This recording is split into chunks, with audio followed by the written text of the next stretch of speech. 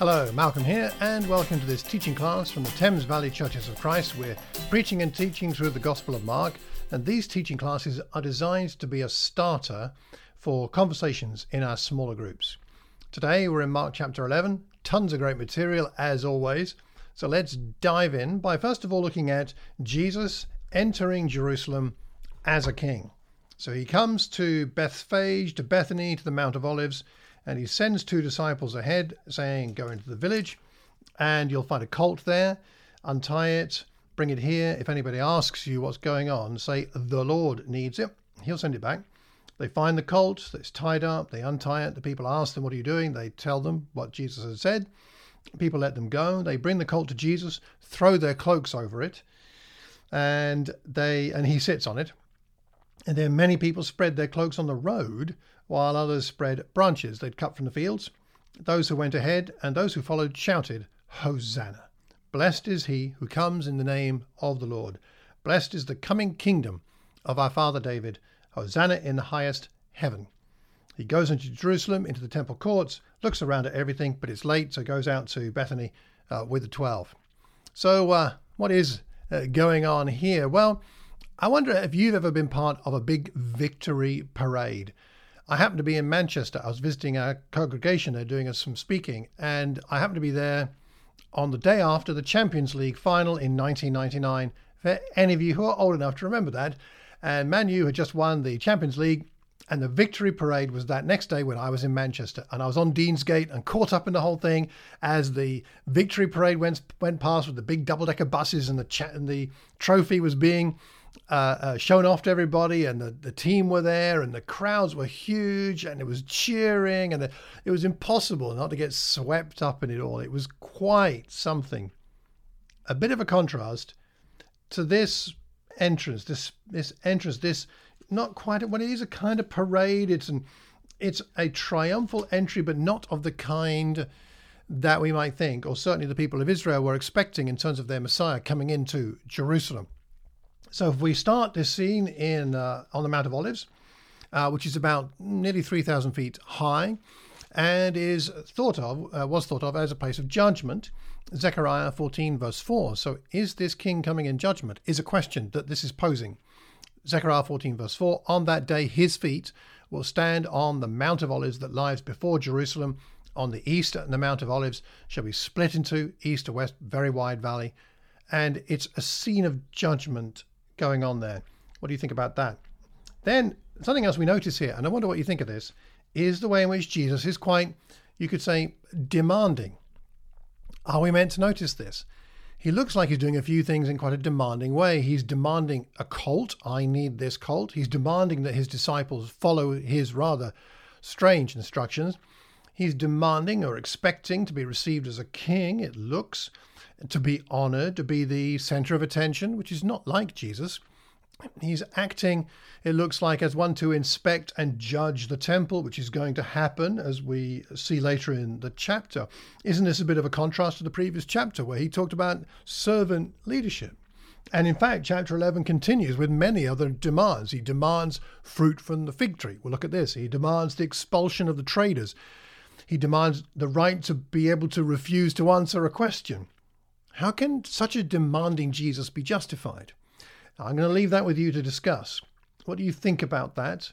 And the only thing I will say about it is, does the fact that Jesus created all things make a difference, and that he is a cosmic king, does that make a difference to his legitimization of his demands? Something for us to think about here, and I wonder what you think. Now, this colt has never been ridden. That's a significant point, because a king does not ride somebody else's horse. You only ride an unridden horse, or one that you've only ever ridden. So he is acting like a king here. And of course, in the Old Testament, animals for sacrifice never worked. And so this has never worked as an animal, and it is carrying the king to his ultimate sacrifice in Jerusalem. We have some allusions to Old Testament passages here, like Genesis 49 verse 11. A passage that was seen as messianic.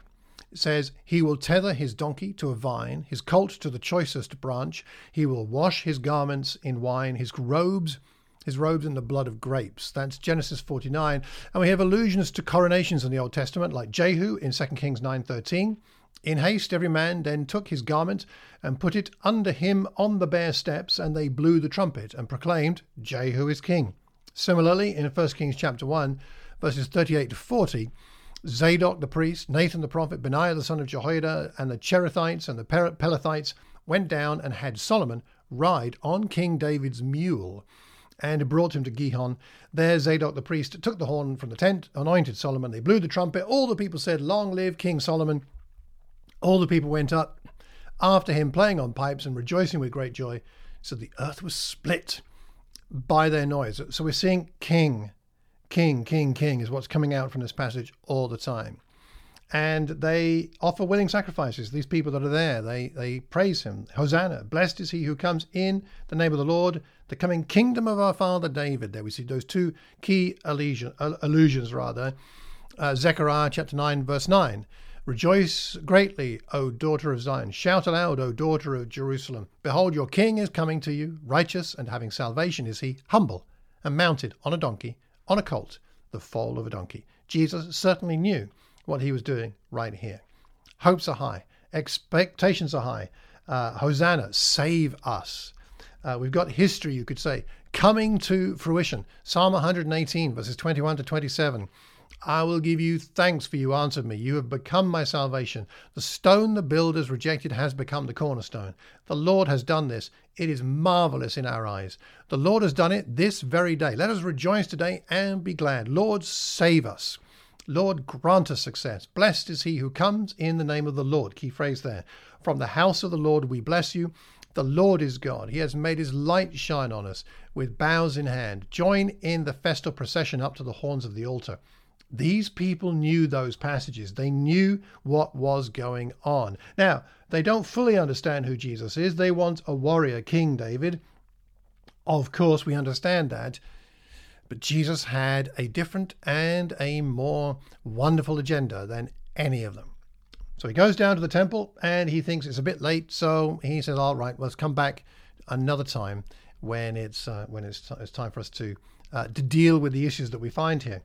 Just a few thoughts before we go on to the next passage. Have you ever been to or seen on television one of those festivals, maybe like in the Euros or the World Cup or the football, and a goal is scored, and then everybody throws their arms in the air in celebration? They're not even thinking about it. It is reflexive to the point where a lot of times people are holding those plastic pints of beer in their hands and they throw their hands in the air. And one of the funniest things to watch, at least on television, not probably if you're there, is to see hundreds of pints of beer being just showered everywhere and coming down on everybody. There's that reflex. And here we have these people who just seem to have a reflex to shout out and throw their cloaks down and palm branches and praise God. And I wonder whether we could do with a bit more of that spirit in our gatherings, of just being so excited that God is with us and God loves us, and that we live a life of joyful sacrifice. I wonder if that's something worth thinking about. Now, let's go on to the next passage. Verse 12. In verse 12, we have the cursing of the fig tree and the clearing of the temple courts. Jesus was hungry. He sees that fig tree. He went out to find if it had any fruit, and he finds none, because it's not the season for figs. And he says, may no one ever eat fruit from you again. His disciples heard him. He goes into Jerusalem, temple courts, drives out those who are buying and selling there, overturns the tables. He doesn't allow anybody to carry merchandise through the temple courts. Is it not written, he says, my house will be called a house of prayer for all nations, but you have made it a den of robbers. Chief priests and the teachers, they want to now kill him. They're afraid. The crowd are amazed. Disciples go out of the city in the evening. In the morning, they see the fig tree withered. And Peter remembers what Jesus had said. And he obviously thinks it's quite extraordinary. And Jesus says, have faith in God. Truly, I tell you, if anybody says to this mountain, go throw yourself in the sea, and does not doubt in their heart, but believes that what they say will happen, it will be done for them. Therefore, I tell you, whatever you ask for in prayer, believe you have received it. It'll be yours. And when you stand praying, if you hold anything against anyone, forgive them, so that your Father in heaven may forgive you your sins. So, figs. What's all this to do with everything else? Well, Jesus knew it wasn't the season for figs to be ripe, so why would he go over to the tree in the first place? Presumably the if it had any fruit implies that it was unlikely and that Jesus knew so, but he uses the incident to draw a parallel with the spiritual condition of the religious leaders in Israel, because that's the context here. The green leaves appear to promise fruitfulness, but in fact, the exact opposite is the case. The leaders of Israel are similarly appearing pious and godly when in fact they're not producing the kind of children that God is looking for. And the fig tree, of course, is a symbol of Israel. Jesus' disappointment with the fig tree parallels his disappointment with Israel. There was so much promise, but so little fruit. The tree looks healthy, but it's not doing its job, much like the temple and its system. So what is Jesus doing? He's performing what you might call a prophetic sign act, much like Old Testament times. And look these up for some further Bible study. Isaiah 20, verses 1 to 6, Jeremiah 13, verses 1 to 11, same Jeremiah chapter 19, verses 1 to 13, and Ezekiel chapter 4, 1 to 15. It'll give you some insight as to what's going on here from a Jewish perspective. Israel here has been judged and found wanting. The final judgment was in the future, but the prophecy is made now.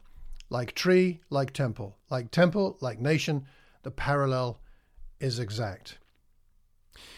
So he carries out this decisive action, a man of conviction, being a man of action, as he is in the temple courts. It's one of the few incidents reported where Jesus' use of these quotes in the Old Testament are not angry shouts, but part of a greater body of teaching he's clearly giving that day. He acts, then teaches, teaching meaning continued teaching. It's a good model for those of us who would be teachers of the Bible and would wish to have an impact on people around us. It's not just standing up at an event to teach, but it's a life of continued teaching. Of course, the religious leaders are not happy about this. They are not convicted as they should be. Instead, they are annoyed, hurt, and threatened by the convictions and actions of Jesus. They have an opportunity here to demonstrate repentance, but they blow it. There are two examples of anger here. Jesus is angry at unrighteousness. The Pharisees are angry at the threat to their authority. Their authority was defined by the ability, or at least in their mind, the right to enforce the outward appearance of righteousness, at least defined by them, but this blinded them to the more significant matters of the law. Matthew 23, verse 23, justice, mercy, and faithfulness. Like fig tree, like temple, like nation. Now the text here does not say that Jesus cursed the tree specifically, but that's how Peter took the saying. If this is what was meant by Jesus, then it implies he cursed the religious system of his day also. Perhaps you might say even Israel itself. And then he talks about the mountain and this mountain.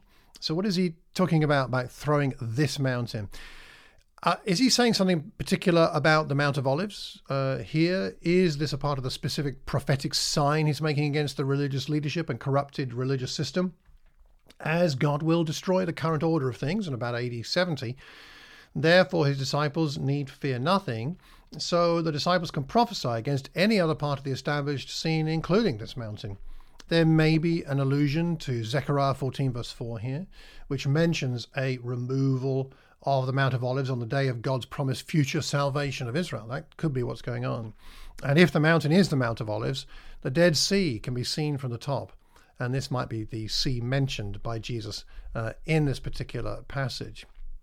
This statement implies that Jesus' pronouncement of the fig tree was a prayer. Interesting to think about it like that. And prayer is sometimes asking for things that are not pleasant. I mean, have a look in Gethsemane for that matter, Matthew 26, or even chapter 5 of Hebrews, verse 7.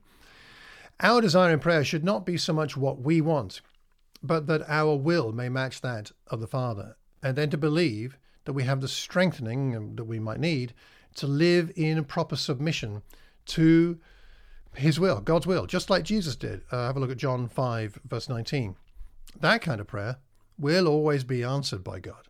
Have a look in 1 John chapter 5, verse 14. And here at the you, if you pray like this, is plural. So it seems that communal prayer is also in the mind of Jesus, and we see that in the book of Acts, Acts 4 verse 24, and Acts chapter 12 verse 12, where they pray prayers like this. And those prayers are heard. We are only heard because of God's grace, so why should we expect to be heard if we will not extend grace to others? It talks about forgiveness here. Forgiving others is not so much just a thing we do, like a duty, but it's a lifestyle of course we're going to forgive. The next section begins in verse 27. So again in Jerusalem, he's walking in the temple courts, and the chief priests and all that are there, and they ask him by what authority he is doing these things. Who gave you this authority? Jesus said, I'll ask you the one question. Answer me, I'll tell you. John's baptism, was it from heaven or of human origin? Tell me. They discuss it and they say to themselves, if we say from heaven, he'll say, didn't you believe him? If we say from human origin, they feared the people because all the people thought that John really was a prophet. So they said, well, we don't know. So Jesus says, well, neither will I tell you by what authority I am doing these things. So what's going on here? Well, no doubt the people in authority of his day are wondering what's next. I mean, he's been doing extraordinary things. He's turning over the tables. He's driving people out of the temple. He's coming into Jerusalem on a donkey. He's got people cheering him. I mean, all kinds of strange things are going on. And so they decide to have another chat with him. And of course, the theme of authority is such a big theme in, all the Gospels, very prominent in Mark. And you might like to do your own personal Bible study in that. Look up the word authority. Have a look in particular in Mark chapter 1, Mark chapter 3, and Mark chapter 6, running up to where we are now.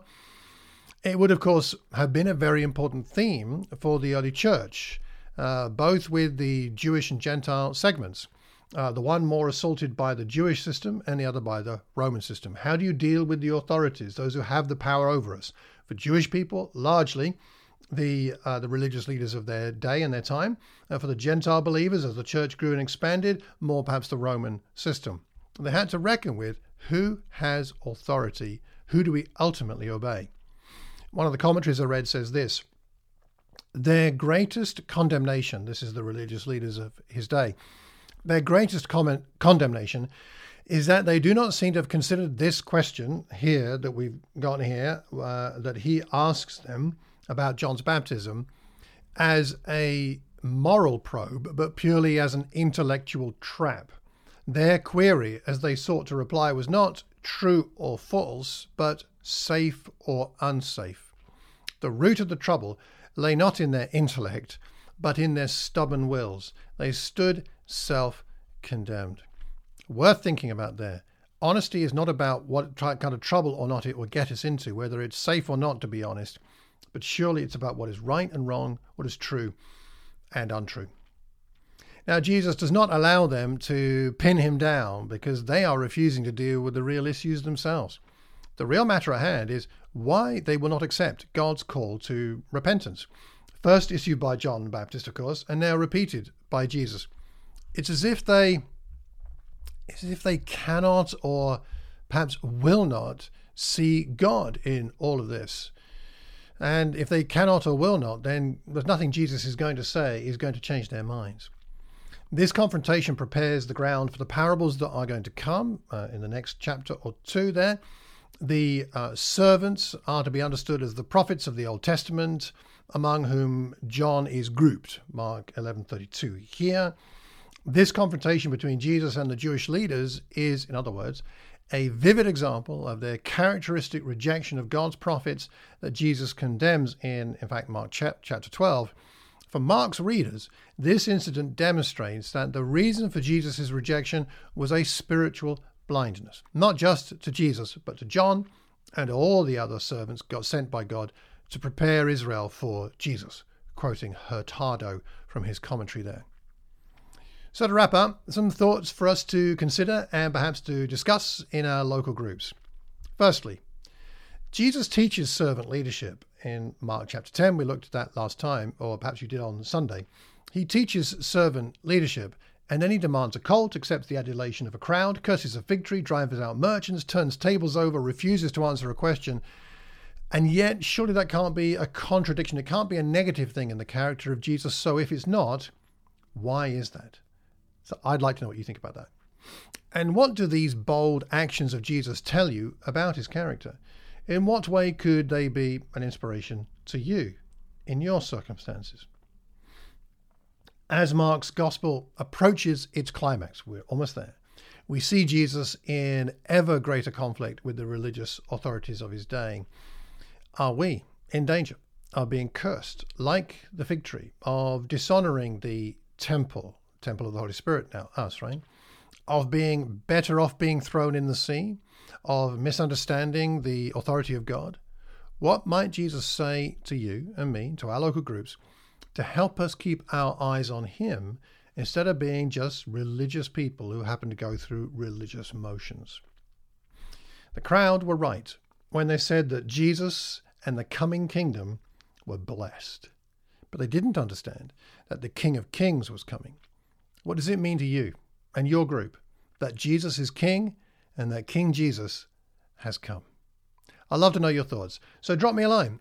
You can also send me any questions or suggestions. You can email me on malcolm@malcolmcox.org. Feel free to email me there anytime you like.